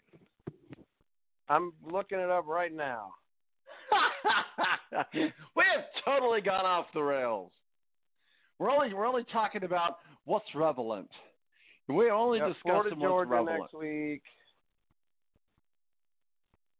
Yeah, it's not next week. It's the 9th. I'm 99% positive. Oh, okay. All right. Well, then Bama's getting lucky here. All right. What about Indiana at Nebraska, Rick? What are you thinking there? Indiana with a chance to get bowl eligible probably for the earliest in the season ever. Yeah, I think Indiana is a 2 or 3 point favorite. I think they're going to pull it off at Nebraska. I'm not sold on Martinez at the quarterback at Nebraska. I love Tom Allen as head coach of IU. It's just recruits. It's just getting players in because it's IU football. They're not really an IU, a football school. It's just recruits, getting the recruits in. I like Tom Allen. He's a tough-minded head coach, and the team takes on that persona, and that's how they play every year. That's why you see them hang with Ohio State and some of these big names in the conference. I do like Indiana, and I think IU pulls it off and gets bowl eligible. Yeah, I think so too. They get Penix, the quarterback from Florida, back today. The only thing Nebraska is going with like a blackout, the all black. I don't think Martinez is going to play. I think I like Indiana to cover the 2.5. Well, we'll see what happens. When was the last time anybody ever picked Indiana as a road dog to win, or road favorite to win? My bad. Road dog. Hey, Nebraska's hungry. Guys, we're about out of time here. So, Rick, I'm gonna, since you're our official college football contributor and you hooked us up with the awesome Terry Beard to help us kick off our No Shave November month, I'm gonna give you the final word, sir. What say you? Yeah, I don't think you'll see much shift today in the top 25, at least the top 10.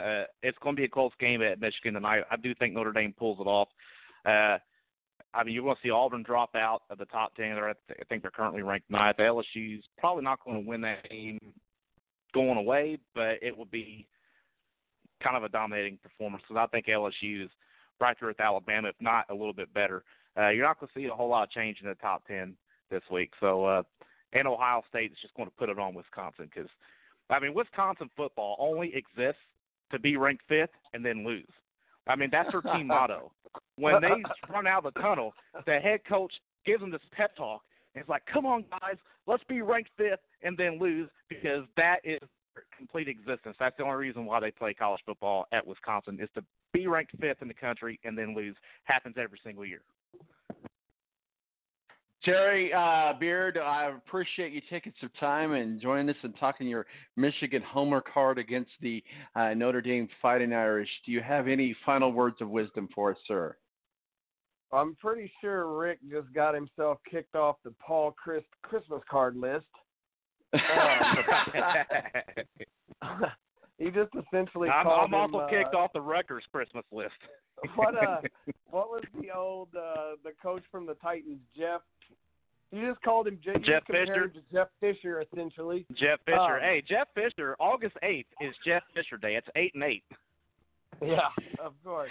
I think we have a chance to see a little shake up in the top 10. I think Wisconsin gives Ohio State all they want for 3 quarters, and it comes down to the end. And then, obviously, I think Notre Dame is going to have their hands full this evening. All right, guys, we got to wrap it up and put a bow on it. We appreciate you joining us. Rick Riggin, our official college football contributor. Terry Beard, our official Michigan fan, to help us kick off this big battle tonight. Good luck, Irish. Good luck, Wolverines. I'm playing the neutral libertarian card here. Have a good game. All right, man. Yeah, see you guys. See ya. Man, always good to have them on. Whew! Sometimes I just got to say, hey, guys, wait, who's the host here? We went from Bag of Wieners to Jeff Fisher to, we covered the gamut, but we're getting into the NFL talk. Tony Donahue of the Tony G podcast joins us. Ed Kratz on the road up to Buffalo. Mo can't join us, so it's just me and Tony. We'll be right back right here on the Balance Radio Network.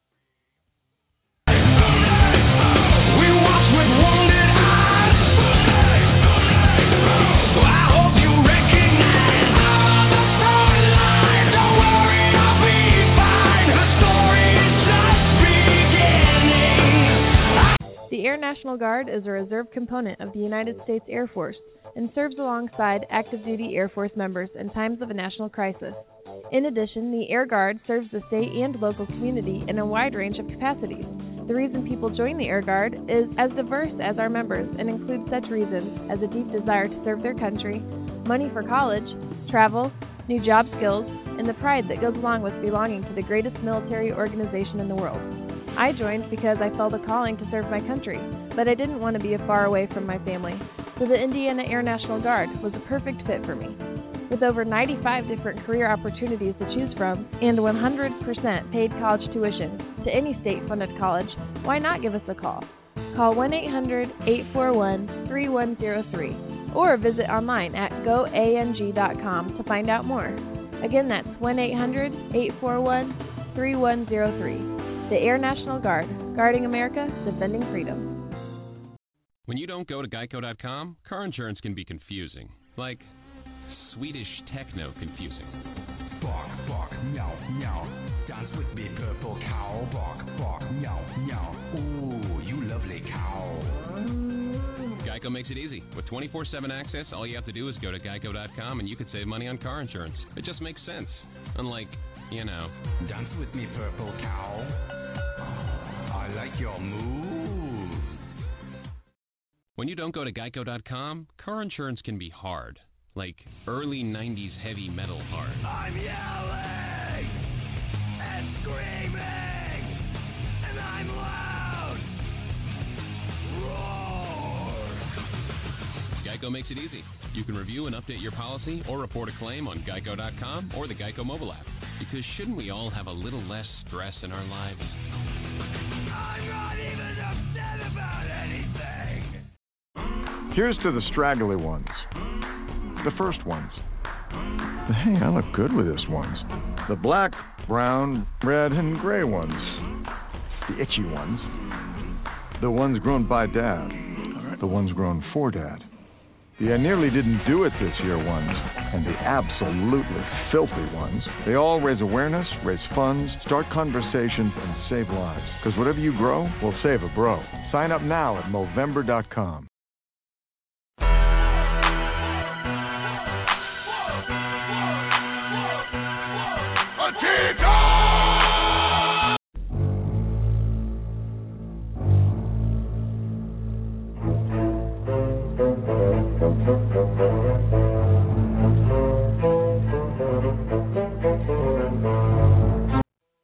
All right, and welcome back to the Balance. 90 minutes in the can. My name is Tom Marcos, El Presidente. Great time today so far. Thank you, Matthew Embry up at WSBT in South Bend, our official IndyCar contributor, but also talking some Notre Dame Fighting Irish. Big game today against Notre Dame and Michigan. Also, Steve Wilson of Speedway Digest talks some NASCAR in Martinsville, and of course, he lives in Virginia as well, and so he's a big Nationals fan. And so how about them Nationals? Man, I don't think anybody thought we would be talking about a Nationals-Astros World Series. I think a lot of people thought the Astros would be in there. But, man, what a good run they've had. Go National League. Go Nationals. And then as always, we get off the rails with Rick Riggin, our official college football contributor. Terry Beard joined us, also a big Michigan fan, talking in more detail about one of the oldest rivalries in college football, and that is Michigan and Notre Dame. Joining us now is Tony Donahue of the Tony D podcast, stepping in and helping us do the NFL talk today. Ed's on the road up to Buffalo, and Mo can't join us. Tony, how is you, sir? Good, man. How you doing? Man, it's a rainy day. It's a good weekend for chili. I'm going to do that. Make some chili tomorrow. And, I shaved everything off yesterday for No Shave November. So, you in? You going to no shave and throw the razor away for the month? I'm going to have to pass on that one this year. I know. You're doing the job interviews and all that stuff. But, hey, I tell you what, guys. This is our annual kickoff, No Shave November. We do this every year. Just remember, the more you grow, the more you save a bro. And it's a great cause. And if you got some money to donate, go ahead. We got our group link, the Balance linked up on Twitter. And go. We do this every year. And by the end of the month, I look like Santa Claus, according to my granddaughter. But it's all for a good cause. And it saves you like, I don't know, however long it takes you to shave, 3-5 minutes in the day, and that all adds up, Tony. At the end of the day, it all adds up. Look at how much time you get back in your day by not shaving. Just saying. Yeah, I guess you're right. Well, let's talk a little NFL. I mean, like I said, Ed Kratz, beat writer for the Philadelphia Eagles, is on the road to Buffalo, so he's not going to join us. We'll get to the Eagles here in just a second. But since we both live here in Indianapolis and our homer card is the Indianapolis Colts, I was at that game last week. What a fantastic win that was against a huge divisional rivalry against the Houston Texans. Almost said Astros. I got them on my mind. Against the Houston Texans, and the roof was open. It was a great win. I enjoyed being there. Of course, tomorrow the Broncos come into town, and I hate to liken the Broncos to the Raiders, But if we get too comfortable in our own skin, the Broncos can come in here with that defense and give us an L as opposed to a W. What are your thoughts? Yeah, the defense is tough for the Broncos, and the Colts seem to just play really close games this year. I think they've all come down to a final possession, basically. I like the Colts in this one. I do like them to cover the 5.5. They're the best team against the spread this year. Jacoby Brissett has been playing well. We saw Zach Pascal step up last week. The defense has played really well. I just don't trust Joe Flacco at all. 100% don't trust him. I think the Colts, I think it's going to be a back-and-forth game. The Colts get a big stop late, maybe a turnover. I'm at Colts 27-20. Oh, I'll tell you what, I'm right there with you because and Joe Flacco's not even that good of a quarterback, but he's sneaky. I wouldn't even say sneaky good. He's just sneaky, and he's been around the league for a long time, and he knows how to take advantage of a young line that we have, and not to mention the defense that we have. So all I can say is if the Colts should just come in there and control the run and be able to just focus on getting a W and get out of there, I think that we'll come out with a W. Let's start going around the league here. We'll start with Thursday night's game, the Redskins and the Vikings. Vikings on top, 9-19. At least they were at home in Minnesota as a home into the Washington Redskins. If I was any NFL team, I would not want to play, especially in bad weather, at the Redskins, for sure. Yeah, I mean, you look at it, just how bad the Redskins have been. They got caught up in that. They were the first team in NFL history to cover a spread last year, or to cover a spread without scoring a point. They were plus 9.5 to the 49ers at home. They scored 0 points, but only give up 9. It's a sloppy mess of a season for the Redskins. We saw it again Thursday night. Kirk Cousins playing against his old team. It wasn't the blowout that I thought it might be, but ended up being 19-9. The Vikings are tough. They won 4 in a row now. Stephon Diggs, if they get Thielen back, this is a team that it's hard to go to Minnesota and win. This is a team if they could get somehow back into the thing and chase down the Packers. The Vikings are a team I think they can make them some noise in the playoffs. But yeah, the Redskins are awful, and you know how awful they are when the Nationals in the World Series have 2 wins so far in the World Series. That's going to be more wins than the Redskins are going to have all season. I tell you what, I know you're a baseball fan too, and I am too. And I mean, who doesn't want to see their team in it? But if we want to root for a team to root for, the Nationals is the team to root for. And not very often do I root for anything to win from DC, that's for sure. But the Nationals seem to have. I like it a lot. With the Cubs and the attention that the Cubs have, and the Nationals haven't won anything since they've been a senator or an expo. So it's really an exciting thing. Talk to us a little bit about the World Series, but we'll get off the track here a little bit. But the Astros, I think a lot of people thought would be there. I mean, there was certainly no surprise that the Astros were there. Maybe we were kind of surprised that they were able to get past the Yankees. But the Nationals certainly took the National League by surprise. Yeah, they got red hot. And we know in postseason baseball in October, it gets cold, it gets windy, it's hard to score runs. They've manufactured runs when they've needed to. They've had great pitching. The bullpen's been exactly what they've needed. They tied the postseason records for consecutive wins with the 2005 White Sox.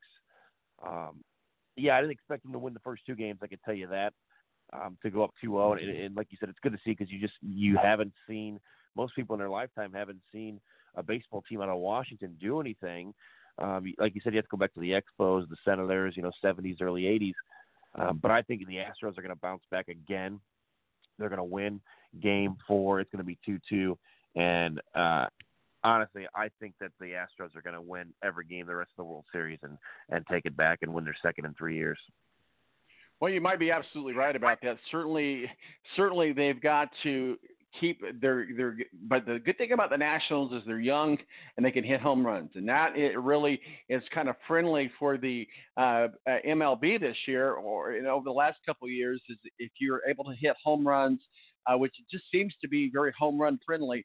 So we'll see what happens, but I really would not be surprised if this goes to 7 games, but we'll certainly see what happens. Let's talk a little bit about the NFL again, going back on that. The NFL trade deadline's coming up. It seems to be a bit of a snooze fest. I think the Jaguars trade to the Raiders, brain fart, but it's been the biggest news out of the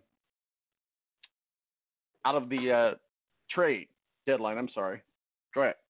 Yeah, I think New England going out and getting Mohamed Sanu was a big pickup. You know, the whole Josh Gordon situation where they got to put him on waivers or trade him by early next week kind of forced their hand to maybe go out and get somebody. And Mohamed Sanu goes from a bad Atlanta team that is without Matt Ryan this weekend, it looks like. It only has one win, to Super Bowl contending Patriots. You know, there was a couple, Marcus Peters getting traded last week. Jalen Ramsey, obviously the biggest one. We'll see what happens. That was who I was thinking. Go out and anybody. They've got the Colts got an abundance of draft picks that they would be able to do something with. We'll see if Chris Ballard pulls the trigger. But I think we're still going to see a couple more position players traded from crappy teams to good teams, and it'll be interesting to see who those guys are. Did the Cowboys go get somebody? With the Cowboys leading the division, they look like they're going to be buyers in the trade market. Maybe a team like Philadelphia that says, all right, we're not exactly where we need to be. Maybe you look at getting rid of a wide receiver.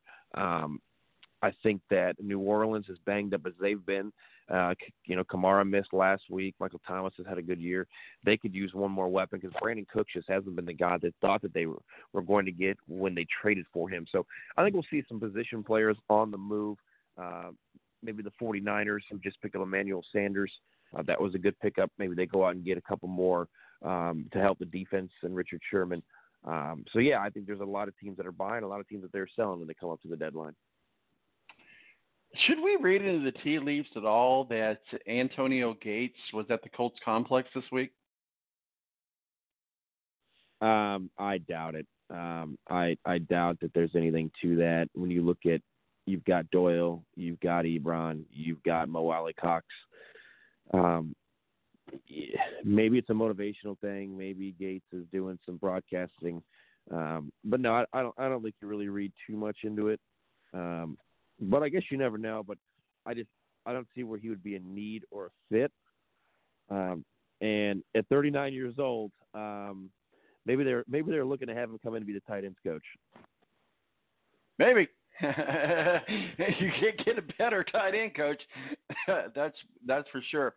Hey, let's talk about the Patriots. I hate talking about the Patriots. Everybody in the city hates talking about the Patriots. When you look at their defense, man, historically good.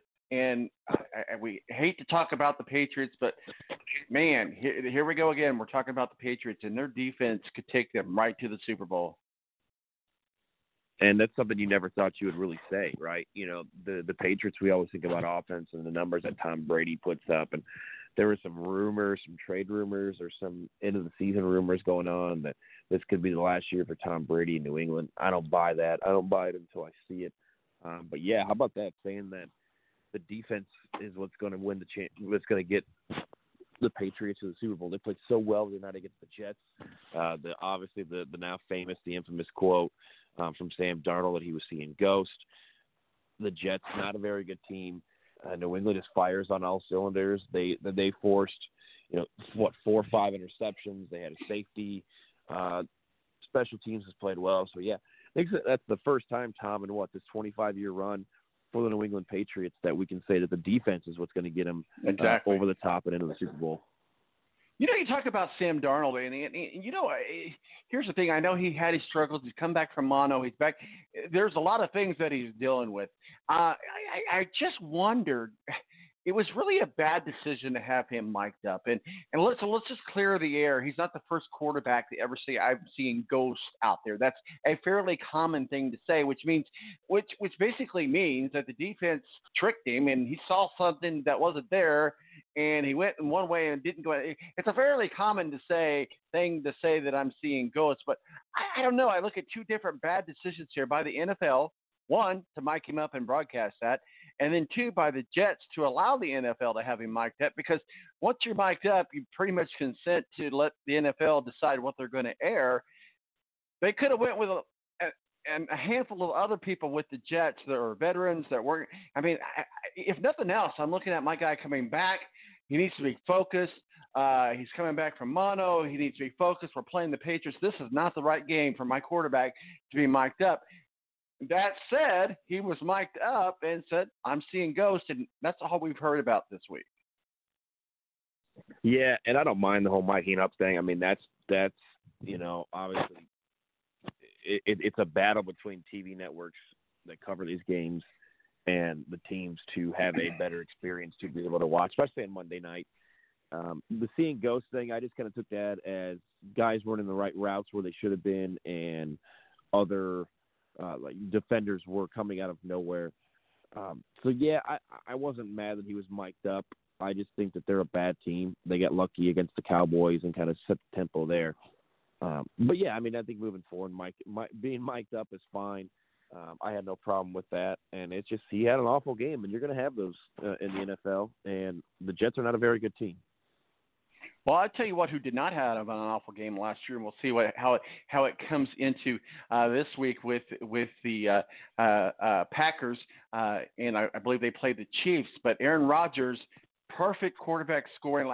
If you do not play him in fantasy football and you have him in fantasy football, shame on you, because Aaron Rodgers only 1 to 5 touchdowns, but he got 6.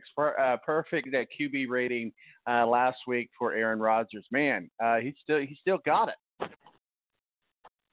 Yeah, he probably threw another touchdown that night to Danica. It was a great performance. He's been up and down this season, and love it. I love Aaron Rodgers. I love the Packers. When he is performing at his best, he is one of the top players in any sport, I think, to watch. And what a great performance! And we'll see what he can do against the Chiefs coming up, because we don't know if Mahomes is going to play. He hasn't been ruled out. And that's one of the most anticipated games probably of the year, and probably the most anticipated game I could think of since last year down in Mexico when the Chiefs played the Rams. So we'll see what Aaron Rodgers can do. I like the Packers in that one. I just haven't, I know that Kansas City got back on it last week with a 30-6 win over Denver, but I think the Packers have a slight advantage in this one. QB power rankings are out. Russell Wilson, Aaron Rodgers, and Deshaun Watson round out the top 3. Certainly no arguments there. Yeah, I mean, there's been some great quarterback play if you think about it. What they're doing in Carolina is incredible without Cam Newton. What Teddy Bridgewater's been able to do with the Saints. Aaron Rodgers obviously top of that list. Brady's doing everything he needs to do. I think Jacoby Brissett needs to get a sniff. I mean, people are kind of overlooking him and what the Colts are doing. They're going to be favored in probably every game the rest of the way out, besides the one on the road against the Saints if Drew Brees is back. I think the Colts are going to make some noise. I've really enjoyed what I've seen of Deshaun Watson this year. He's played great football for the Texans, who, yeah, they lost to the Colts last week, but have still been playing good football. Lamar Jackson, what an impressive win, probably the most impressive win of the season so far for any team, was going to Seattle last week and getting that win. On that flip side, too, Russell Wilson's been playing very well. Did not have a good game last week, but so far this year he's been playing well. So there's been awesome quarterback play, I think, throughout the league. Well, as we mentioned, Ed Kratz can't join us this week because he is on the road to Buffalo. So let's talk about that game. The Eagles and the Buffalo certainly got to watch. Philadelphia allows 6 most passing yards per game in the NFL, but Buffalo's passing game ranks 21st. And let's face it, the Buffalo Bills are underneath the radar. They're winning some games, and they're one of the better teams in the AFC right now. Yeah, they're trying to keep pace with the Patriots, and they've got a good defense, and they're winning grinded out games they should win. I mean, the schedule kind of matches up for them to be able to win football games. And I just, I don't know who Philadelphia is. I don't know who Carson Wentz is. It seems like one week they're flying high on all cylinders, and then the next week they look like garbage, and they looked like garbage in prime time last week against the Cowboys. But Buffalo, with a chance to go to 6-1, probably would be getting more love if it wasn't for the 49ers being so surprising at 6-0. But Cole Beasley, who knows the Eagles well, obviously spending a lot of time in Dallas, like he's going to be a key in this game. But you look at the Eagles, they've lost their last 2 games by 18-plus points. But then 3 weeks ago they were beating the Packers, and you just think, who is this team? What can they do? And I think with the Buffalo Bills defense, it's probably going to be cold there in Buffalo. I think the Bills have the advantage in this one because I just don't know who Philadelphia is. And almost as surprising as saying that the defense for the Patriots is what's carrying them is the fact that I can say that Buffalo has shown probably the most consistency out of any team in the AFC this year.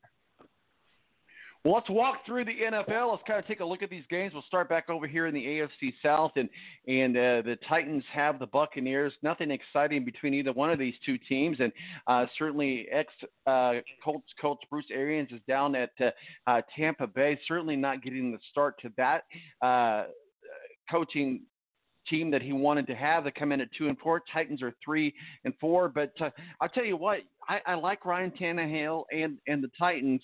I certainly like Ryan Tannehill at the helm much better than I do Marcus Mariota. A lot of people might disagree with me on that, but I think Ryan Tannehill has found a good home there in Tennessee. It's just all the other forces are working against them. You got the Buccaneers at the Titans. Yeah, if you're betting this game, I'd like to know what you're on, because this is a stay away game for me. But I do like the Titans. They've been able to establish the running game. They've played pretty good defense, and like you mentioned, it's so different with Mariota and Tannehill. Tannehill a pocket quarterback, which means less holding for the offensive line for the Titans. That means less ineligible men downfield. So we'll see. I think the Titans should win this one, but I think it's going to be an ugly, grinded out 17-14 type game. Got the Chargers at the Bears. It's going to be kind of a rainy, cold day at the Bears, which plays to the advantage of the Bears there at Soldier Field, 3-3. The Bears defense will force a minimum of 3 turnovers. But, the thing about it, Melvin Gordon is averaging 2.3 yards per rush this season, and is the second worst in the NFL among those with 30 attempts. Maybe he should have held out a little bit longer, but you got the Chargers and the Bears. And, Tom, I don't think we have enough time to break down just the inconsistency and the what the heck are you doing for both of these teams. The Chargers get that win first of the year against the Colts. You think that they're flying high, then they lose to the Texans. They've been struggling lately. Phillip Rivers, they get destroyed by the Steelers on Sunday Night Football 3 weeks ago. Very inconsistent team. This is a team that was in the playoffs last year. And then it's the same with the Bears. A lot of people had Mitch Trubisky possibly being an MVP candidate, Tariq Cohen. The wide receiving core for the Bears has not stepped up. The defense has tried to keep them in games. But these are two teams that they're head-scratching teams. I mean, the Bears have dropped 2 in a row to the Raiders and the Saints. They beat the Vikings, who we know are flying high. When you look at the Bears, what happened? What's going on? Why can't Mitch Trubisky get it going? Why does he seem to struggle? Why has the rushing game not been going well for the Bears? I think, again, this is going to be one of those nasty, gross, cold Chicago Bear games of the 80s. Phillip Rivers is going to be on his back a lot, but I think Mitchell Trubisky is not good enough right now to be able to carry these guys. I would not be surprised if neither team broke 20 points in this one. Well, and we might even be seeing the end of the Mitch days in Chicago, so we'll see what happens. One more final game because we're about out of time here, and that's the Cardinals at the Saints. I mean, even though the Cardinals are 3-3-1, the Saints are 6-1. Drew Brees appears to have a good chance of returning, but all that said, Terry Bridgewater is proven what it takes to be a good backup quarterback. And, when you got to come in and back up a guy like Drew Brees, you got a lot of shoes to fill, and he did a fantastic job. I certainly think that the Cardinals have what it takes, especially with Patrick Peterson, to hold the Saints receiver Michael Thomas to fewer than 50 receiving yards. But I still think the Saints have much more in their tank. And Kyler Murray has 4 total touchdowns and 0 interceptions in the past 3 games, all wins. The Saints take care of business relatively easy at home this weekend. Yeah, I think this game's going to be one of the most underrated games, maybe of the year. I think this could be a good one. I got a feeling it could turn into a shootout, depending if Teddy Bridgewater or Drew Brees is playing. The Saints defense, Even though this team is 6-1, they're still giving up points. They gave up 25 points to the Bears. That was the most the Bears have scored all year. They let the Buccaneers hang around. They did beat the Rams on the road as well as Seattle. I like the Saints. I like what you said with Teddy Bridgewater. You know, you didn't know what you had. This is the guy that, remember, a couple of years ago suffered that injury in Minnesota you in training camp, and you thought he might not ever play again. He's came back. They've been firing on all cylinders, but so have the Cardinals. The Cardinals have found some consistency with Kyler Murray, the rushing game, and the defense.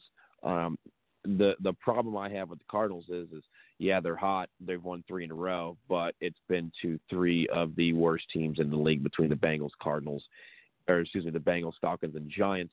So we'll see. We'll find out if the Cardinals are for real, if they found something over the next 2 weeks, because you get New Orleans coming up tomorrow, and then you got to welcome in the 6-0 San Francisco 49ers. So we'll find out what Kyler Murray's really made over the next 2 weeks. What he's got in the tank. Tony Donahue, the Tony D podcast, steps in, and thanks for filling the shoes for Ed Kratz in the NFL segment with us today. Sir, enjoy your rainy weekend here in Indianapolis. Will do. Hey, well, I gotta ask you, did you decide to go try out for the Wheel of Fortune? Yeah, I did. I tried out 3 weeks ago, and I got to the final 5 of like the tryouts and solved all my puzzles, but never heard anything back. So maybe I wasn't as charismatic as I should have been. We'll see. Maybe we'll see you on the Wheel of Fortune sometime soon. Tony Donahue, we appreciate you joining us. Where can people find your work and masterpieces, sir? Tony D. Indy on Twitter, the Tony D. Podcast on Spotify and Apple iTunes. All right, buddy. We'll talk with you soon. Have a good weekend. See ya. Tony Donahue, the Tony D. Podcast, joins us in talking some NFL. My name is Tom Marcos, El Presidente. Thank you so much for joining us on our kickoff for No Shave November. Guys, go to our group. It's up on the website. And throw away that razor for the next 30 days and throw us some, not me, throw No Shave November some money, because it's a great cause for men's cancers of all different types of cancers. Just remember, the more you grow, the more you save a bro. My name's Tom Marcos, El Presidente. Remember, don't drink and drive. It isn't cool. And, hey, follow us on Twitter. We've got everything up there that you need to know. And we'll see what happens. I'm out here. We'll see you next week right here on the Balance Radio Network. Doses.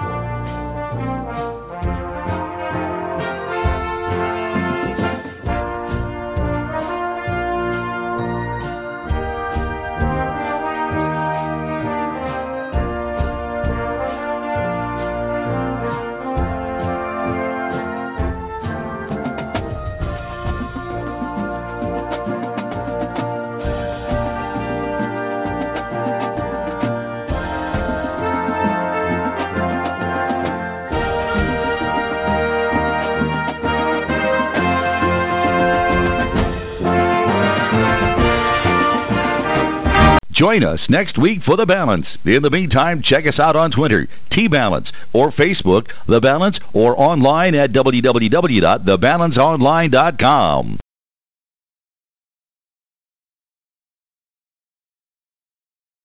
Amplify your career through training and development solutions specifically designed for federal government professionals. From courses to help you attain or retain certification, to individualized coaching services, to programs that hone your leadership skills and business acumen, Management Concepts optimizes your professional development. Online, in person, individually, or groups, it's training that's measurably better.